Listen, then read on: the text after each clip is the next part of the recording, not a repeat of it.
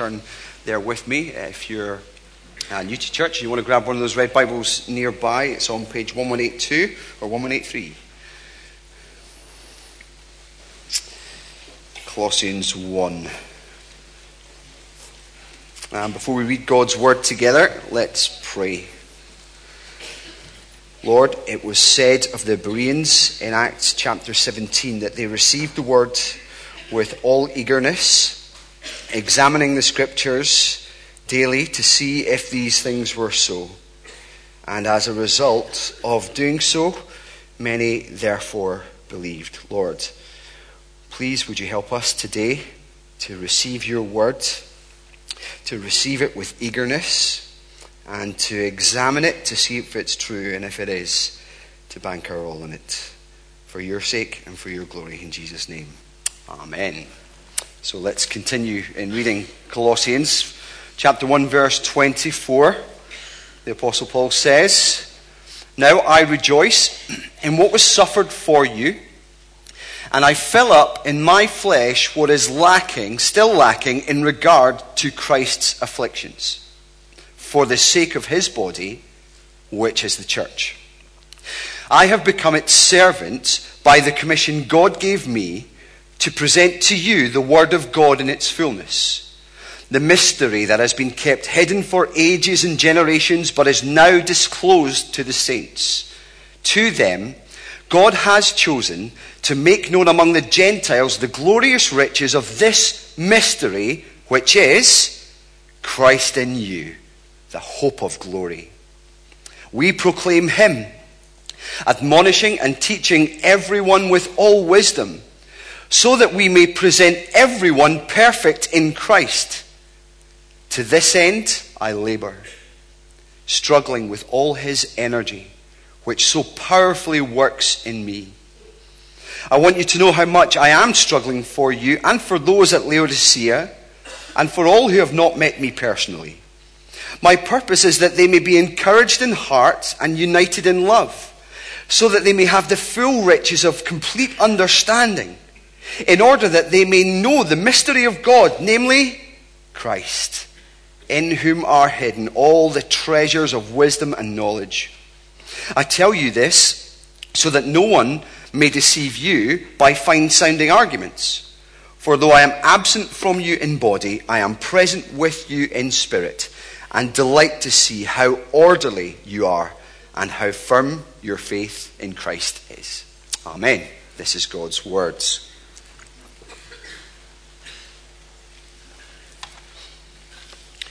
Well, J.M. Barrie captured everyone's imaginations with his childhood classic, children's classic, Peter Pan.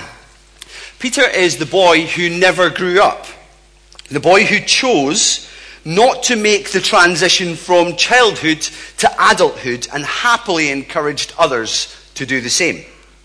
And ever since Peter was introduced to the world, people have almost romanticized this notion of never-ending childhood.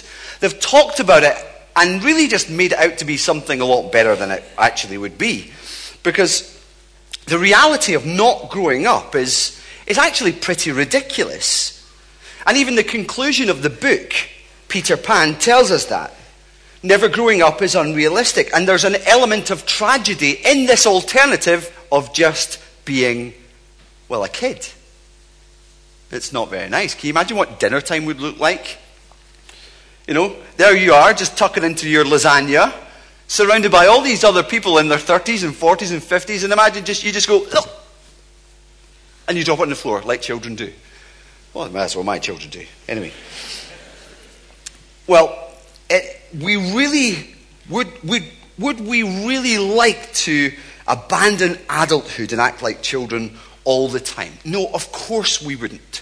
And stop nudging your spouse if you are, just in case. It would be awful. However, it does seem like there is one group of people in society who are refusing to make this transition from childhood to adulthood, or at least pretending to do so. And sociologists have actually invented new names for this group of people. They're called kidults, or adolescents. And according to the Cambridge Dictionary, these are young men with interests traditionally seen as suitable for children.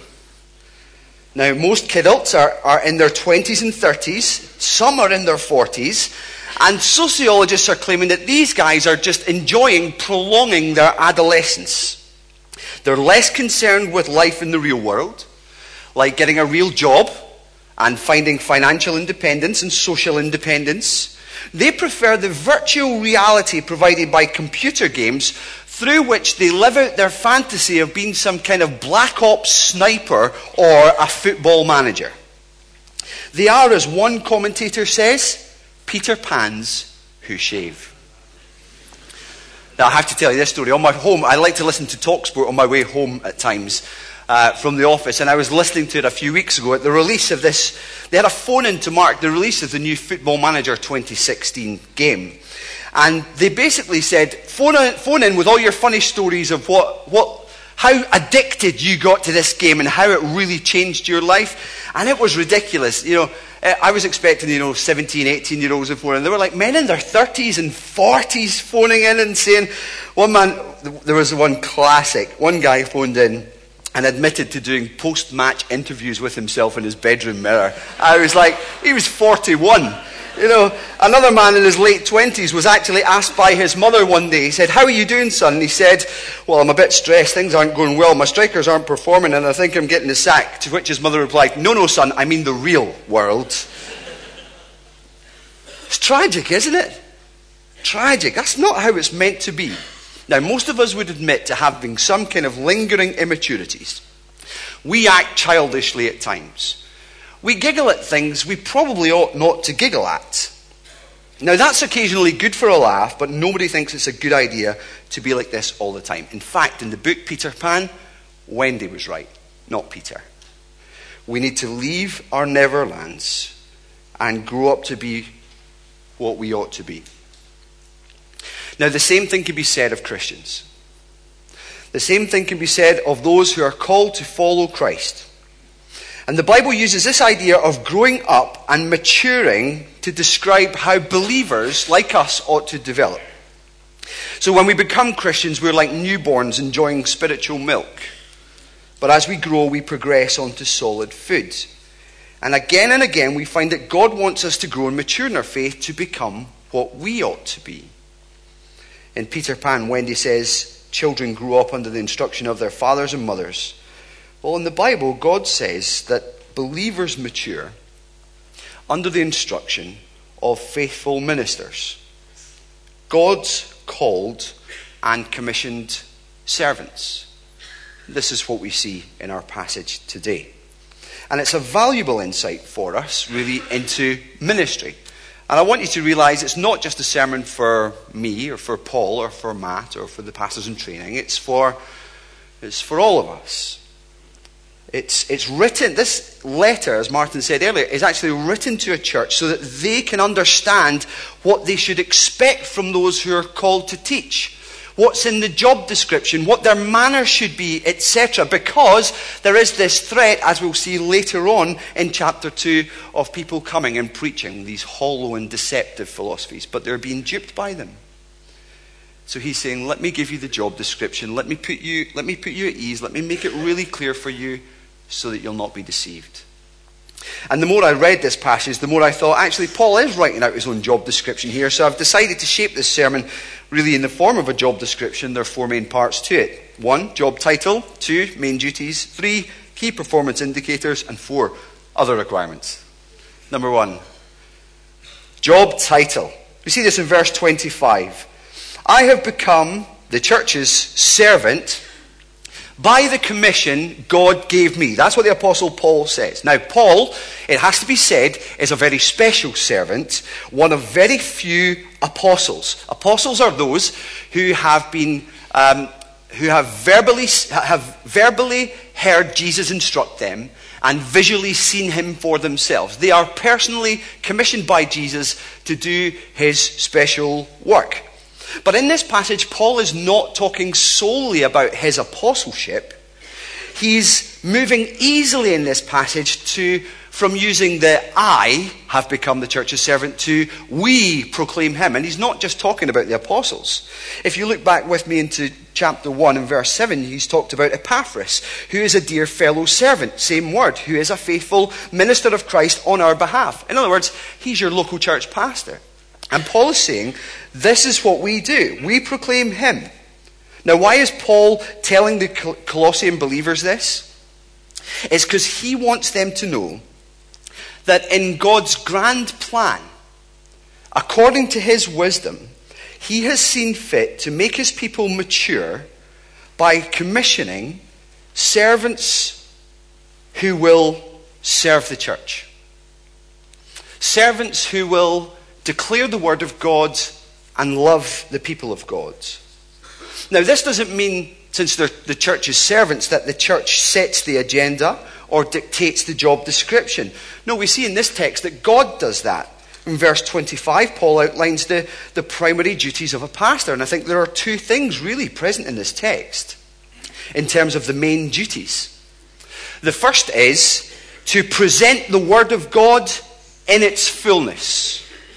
If you see in verse 25, I've become the church's servant by the commission God gave me to present to you the word of God in its fullness. So the first thing that a servant of the Lord, a minister if you like, should do is to make the word of God known. Now, what is the word of God exactly in this passage? We can automatically think, well, it's the Bible that he's talking about. But Paul tells us what he's talking about in the following verses. The first thing that he tells us is this word of God is a mystery. It's something that was for ages and generations hidden, but it's not anymore. It's been revealed. Now, Apple like to do this, don't they, as a retailer with their products? News filters out that there's a new iPhone or a bigger iPad or something coming out, and people are wondering, oh, what will it be like? It's this massive secret, and, techie magazines are busy trying to predict exactly what it's going to be like. Well, they don't know. It's a big secret. Until that is this grand unveiling, a big presentation, then everybody knows. Well, God has done his own grand unveiling of the greatest release ever, the greatest news ever concerning his Son. It is this mystery of how God would reconcile all things to himself, of how God would undo all of the effects of the fall and the impact that it has on us. It's the mystery of how God's unveiling the mystery of how God would include even the Gentiles, people who were not in the original plan that was promised to his Old Testament people, Israel. It's all revealed. It's a mystery that's now revealed. Wonder no more. Word is out. Paul tells us what it is. Do you see it? It is, verse 27, Christ in you, the hope of glory. It's Jesus. It's Jesus. Paul has given this stunning description of Jesus already in in verses 15 to 23. Jesus, who is the Lord of creation, and Jesus, who is the Lord of the church. He's the Lord of creation, the one through whom all things were made. Lord of the church, the one through whom all things have been reconciled. And because of who Jesus is as the image and the fullness of God, and because of what he's done in shedding his blood and making peace for us with God through his body on the cross, Jesus then has this awesome double supremacy. There is no one who tops Jesus, no one who compares with Jesus. And he lives in you. He lives in his people. Isn't that incredible? He lives in us as Gentiles, people who were strangers to the promises of God, people who were totally undeserving of his love and his grace. And he lives in us, people who were enemies of his because of our sinful behavior. Now, this is what God calls and commissions his servants of the church to proclaim. Jesus, to present the word of God fully. Why? Because nothing is more important in our pursuit of Christian maturity than a clear, true vision of the glory of Jesus. Nothing. The poorer our vision of Christ, the poorer our discipleship will be. The greater and richer our vision of Christ, the richer our growth in the gospel will be. I want to show you this diagram. Maybe this will help you understand it, how this works. You'll see along this timeline here that there is this point of conversion. There's a moment when we are converted. We repent and we believe the good news. And from that point on, if we want to really grow in the gospel, then we really grow in a couple of ways. 3 ways, really. First of all, in our awareness of Christ's majesty. That's what Colossians 1:15-23 is all about. That's what Paul is trying to work in us. An awareness of the majesty of Christ as the Lord of all creation and as the Lord of the church. That's the top line. And we also ought to grow in our awareness of our sinfulness. That's the bottom line. When you become so aware of God's holiness and his greatness, it has an impact on you, doesn't it? You see yourself for who you really are when you behold him for who he really is. It's John Calvin who said, man is never sufficiently touched with an awareness of his own lowly state until he has first compared himself with God's majesty. How utterly true that is. When we behold the greatness and the majesty of Jesus, we just think, who are we to try and sit in the thrones of our own hearts? We are sinful people. Now, in this, as we have a growing awareness of Christ's majesty and a growing awareness of our sinfulness, this is the very thing that makes the gospel great to us. We have an increasing awareness of the significance in the cross. So as you grow in your understanding of who Christ is in all his glory, and as you grow in your understanding of your sinfulness, you grow in this massive appreciation of the fact that on the cross, he has made it possible for you, sinful person, to know him, the holy God. Do you see what I mean? Does that make sense? Oh, I hope it does.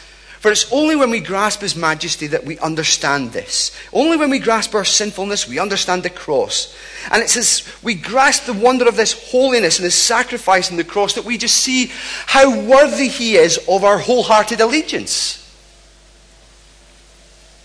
Of how treasured he ought to be in our lives.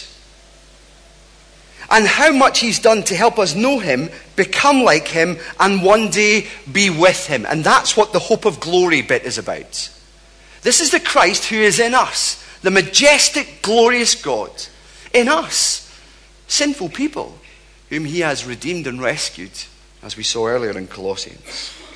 And he has given us this hope of glory. Now, glory is the best word available to us that describes the sum attributes of the character of Jesus. Glory covers his perfect holiness, his perfect love, perfect humility, grace, his power, his wisdom, all of that.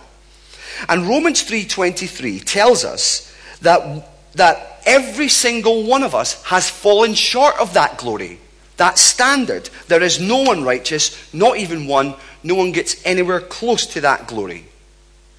But the word of God that is preached declares to us that there is a future glory, a hope that is held up in heaven for us.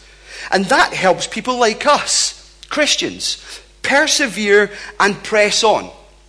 As 1 Corinthians 15:49 says, just as we have borne the likeness of the earthly man, that is Adam, so we shall bear the likeness of the man from heaven, Jesus. We will know his glory, see his glory, be like him as he is. But this glory, even though it's something that is future in heaven, it's not something that we need to wait for. It's something that God calls us and helps us to work towards even now. This is what helps us strive to be more like Jesus. As 2 Corinthians 3 says, we who with unveiled faces all reflect the Lord's glory, we are being transformed into his likeness with ever increasing, what's the word? Glory. Glory, which comes from the Lord. The basic gist of this is that we should expect the servants of the church who are commissioned by God to preach Christ. To preach the fullness of the word of God that is about Christ. So that we might grow in our awareness of his majesty. That we might grow in our allegiance to him, given all that he has done for us. We should grow in our love for him, given that as we look at the cross, we see how much he has loved us. And a simple application of this should be that you should expect to hear Christ preached in every sermon. Whether we're preaching from the Old Testament that points forward to and promises Christ, or the New Testament that shows you who he is and explains what he has done, we should preach Christ. No church member should ever hear a Christless sermon. Indeed, Spurgeon said, if a man can preach one sermon without mentioning Christ, it ought to be his last. We proclaim him.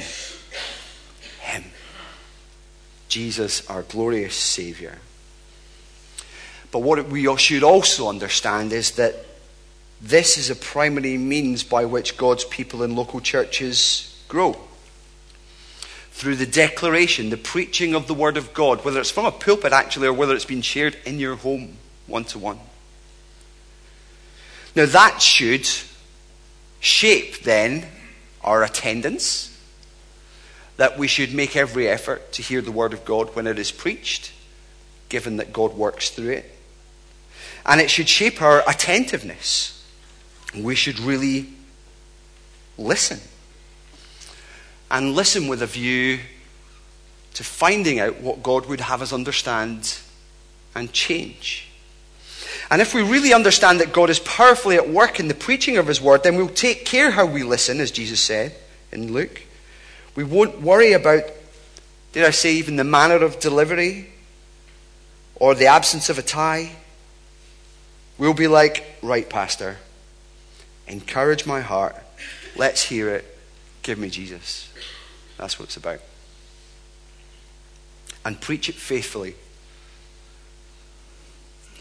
Don't start flooding it all with your fancy stories. Just give me Jesus. Set forth the truth plainly, is what Paul says in 2 Corinthians 4. That's how we commend ourselves to every man's conscience. Not by peddling the word of God in an entertaining fashion. So the first thing that God wants his servants to do is to present this word of God in its fullness. To get to Jesus. To talk about Jesus all the time. The second thing a servant of God, a minister, is to present the people of God mature in Christ. Or you could say, make the people of God grow. Look with me at verse 28. Him we proclaim, admonishing and teaching everyone with all wisdom, so that we may present everyone perfect in Christ. Now, this making the people of God grow, as we present the word of God in its fullness, involves two things according to the Apostle Paul here. It involves admonishment and teaching. Now, admonishing.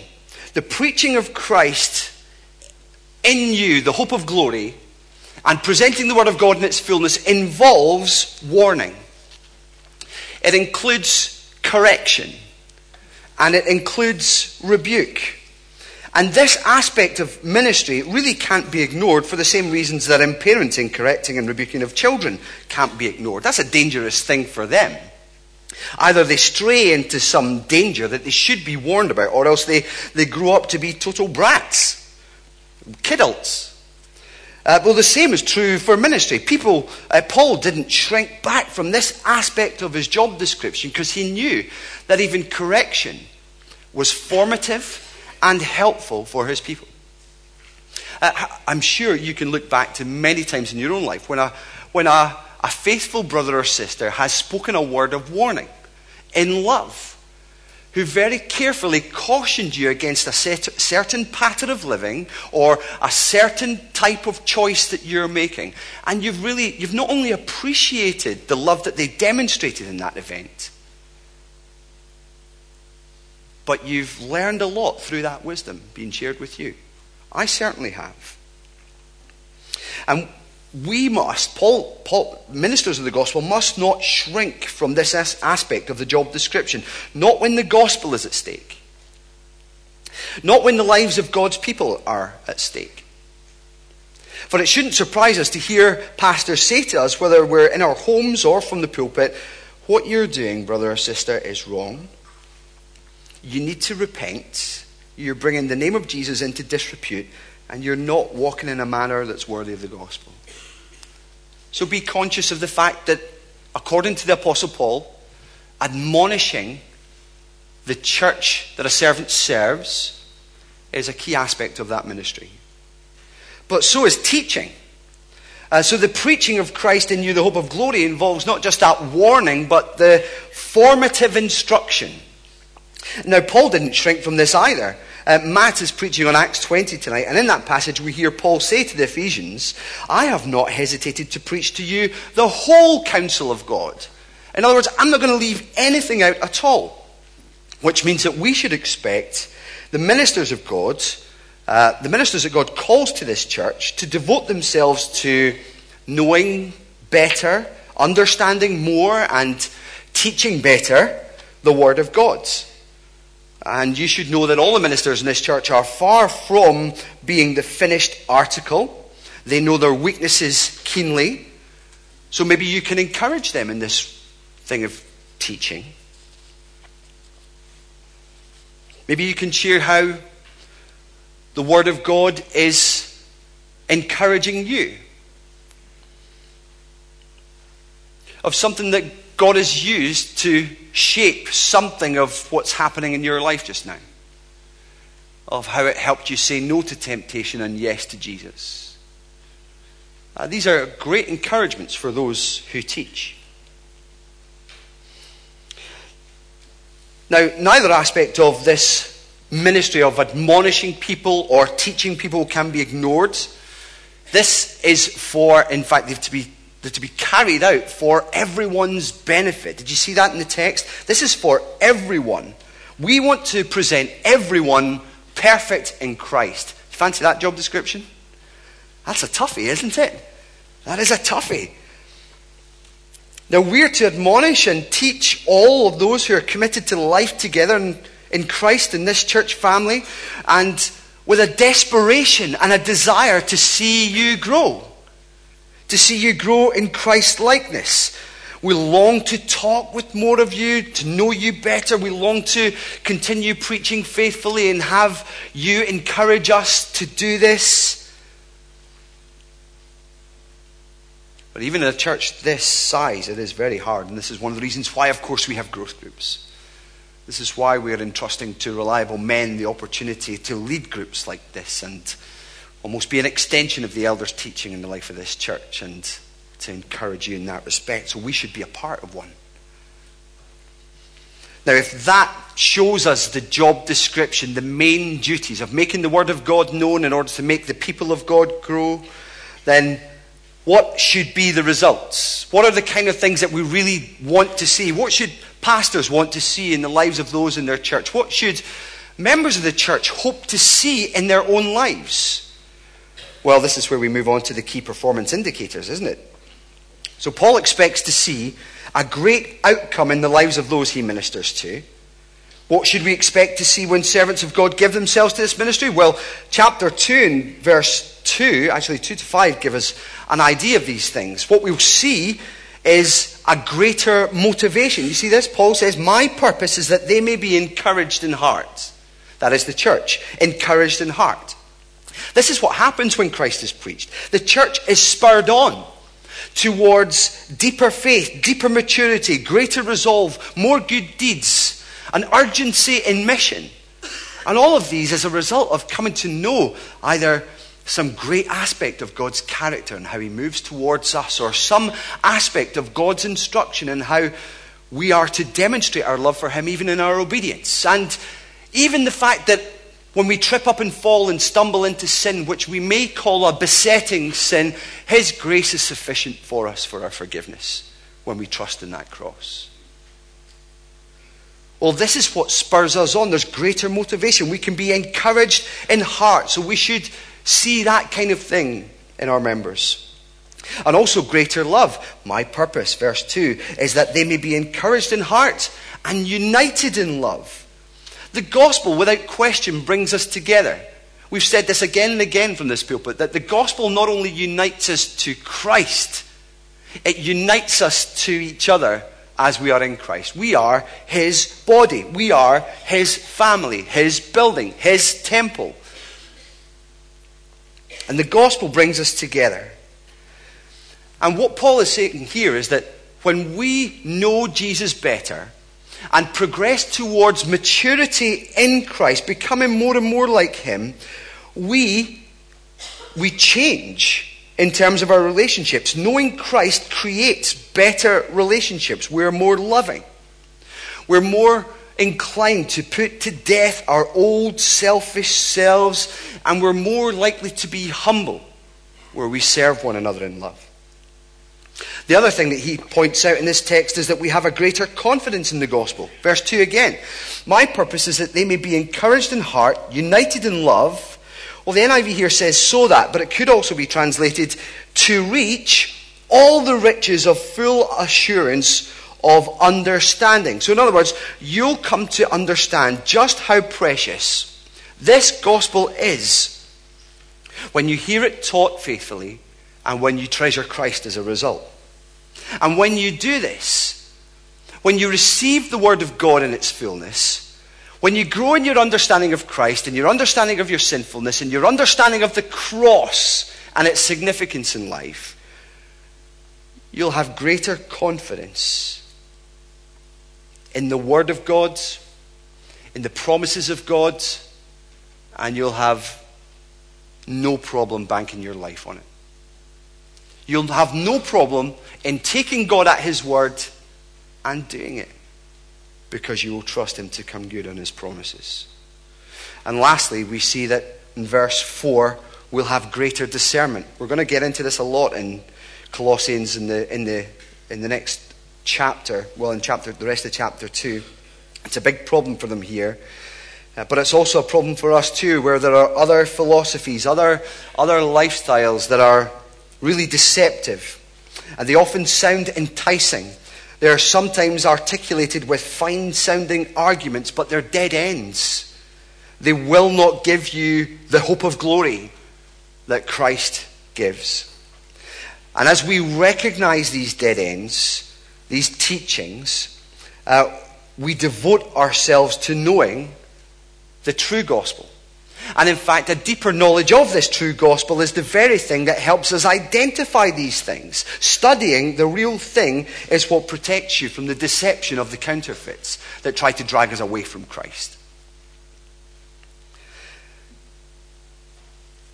So we should be encouraging one another towards achieving these things in our lives.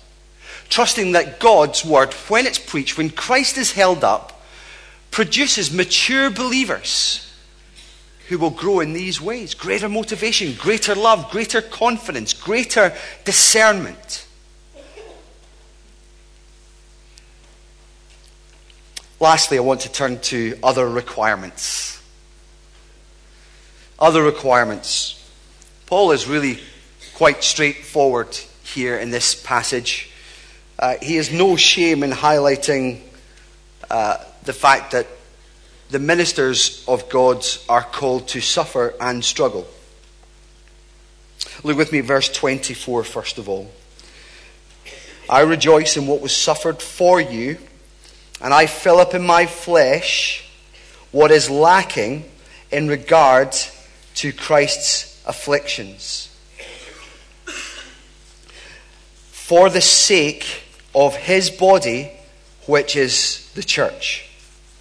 So the first thing that Paul highlights here is that actually being a servant of God involves suffering.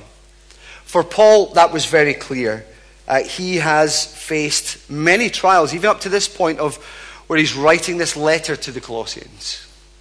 He has faced beating, stoning, rejection. He's been driven out of cities. He'll end up being shipwrecked. He's been through a lot of rejection. And he has suffered way more than any of us have suffered. And suffered more than even some of those who are in difficult situations across the world in closed countries where persecution is rife. He struggled more than that. But being a servant of the church involves suffering. Paul doesn't really view this as a problem. It is remarkable, actually, that he doesn't see it as a problem. Paul doesn't say, if you're Lord of all creation, why don't you take this away? No, he knows that God has actually planned to use the suffering of his servants to point to the suffering of his Son, the Lord Jesus Christ. In fact, Paul even goes as far to say in this text that he sees himself as somehow completing the afflictions of Christ. Now, that is a strange verse, isn't it? It's a strange way to put it. What exactly does Paul mean when he says, I rejoice in what was suffered for you, and I fill up in my flesh what is lacking in regards to Christ's afflictions? Well, when we think something is lacking something, we generally think it's deficient or something's missing. Is Paul actually saying that the cross of Christ is somehow deficient and it's the job of the servants of the gospel to somehow kind of complete that? To top it up and make it right? No, that is not at all what he's saying. The sufferings of Christ are not deficient. Jesus himself said, as he breathed his last breath, it is finished. And in fact, to argue that that's the case would go against everything else that we see in the New Testament and what Paul has already said, even in Colossians chapter 1, concerning this transfer that's taken place of us from this kingdom of darkness into the kingdom of his Son, regarding our rescue and redemption. No, that's not what Paul is saying. What Paul is saying is that God has a plan to make even the sufferings of Christ known to the world through the sufferings and the hardships of his servants. It is in some sense that as the world sees Christ's servants suffer, that they see him.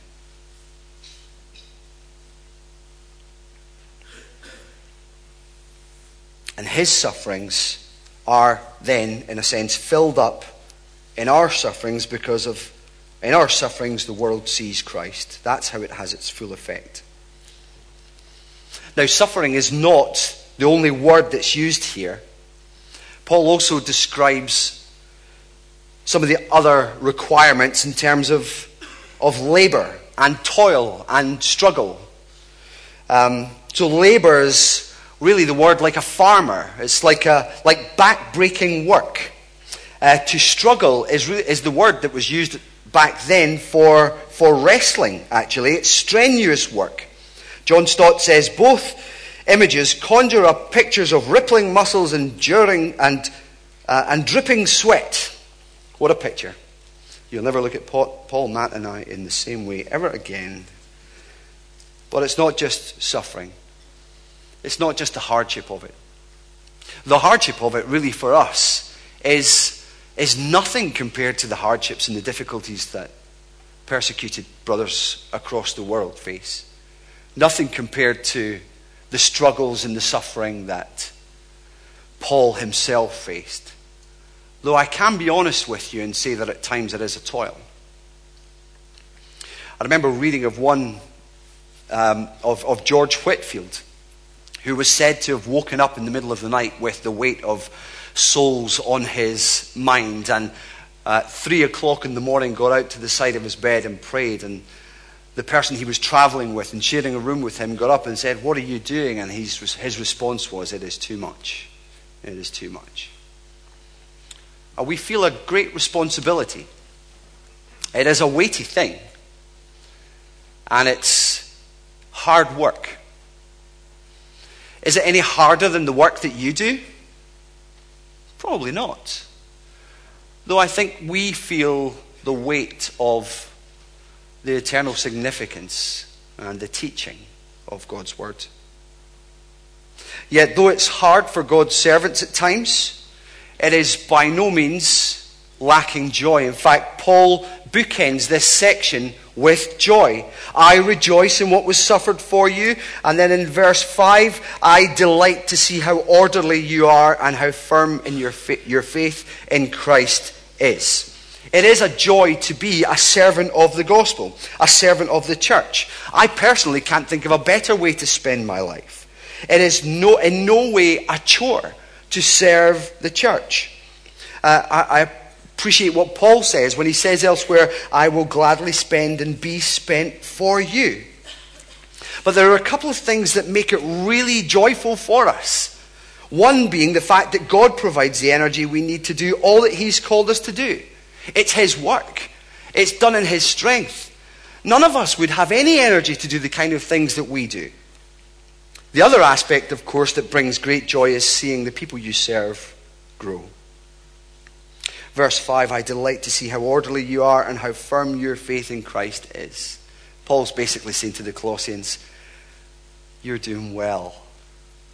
And actually, that just brings me such joy. It is so good to hear from Epaphras just how you are walking in the faith, and I rejoice at that. So there you have your job description of a pastor. And what is our hope then, having walked through all of that? Well, it's not that you would be spiritual Peter Pans. Kidults who prolong their adolescence, spiritual adolescence. Our hope is that you will grow up into him who is the head, that is Christ. To know that that is our prayer. That those that God has commissioned to serve in this way, even here in Charlotte Chapel, will, by God's grace and with his help, strive to present to you the Word of God in its fullness, Christ in you, the hope of glory, in order that we may present you, even before God, mature in Christ as our joy. My encouragement for all of us is to desire this maturity and this growth together, and to make it a real priority. Not only so that our lives may be changed more and more into the likeness of Jesus, that's brilliant, but so that more people may come to meet Jesus through us, and that God ultimately be glorified. Let's pray.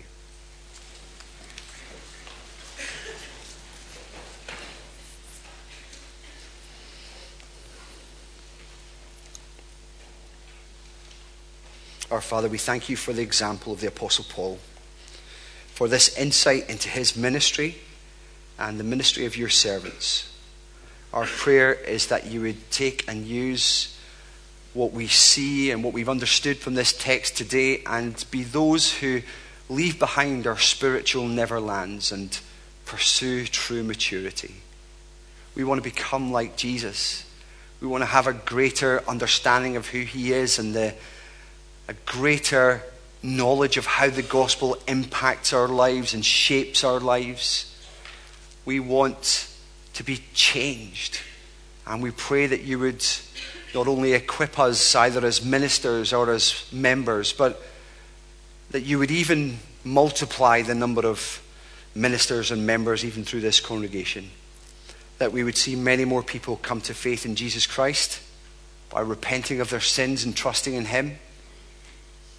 And we pray that you would send out many more from this congregation who will likewise become your servants, servants of the church, proclaiming Christ and making your people mature.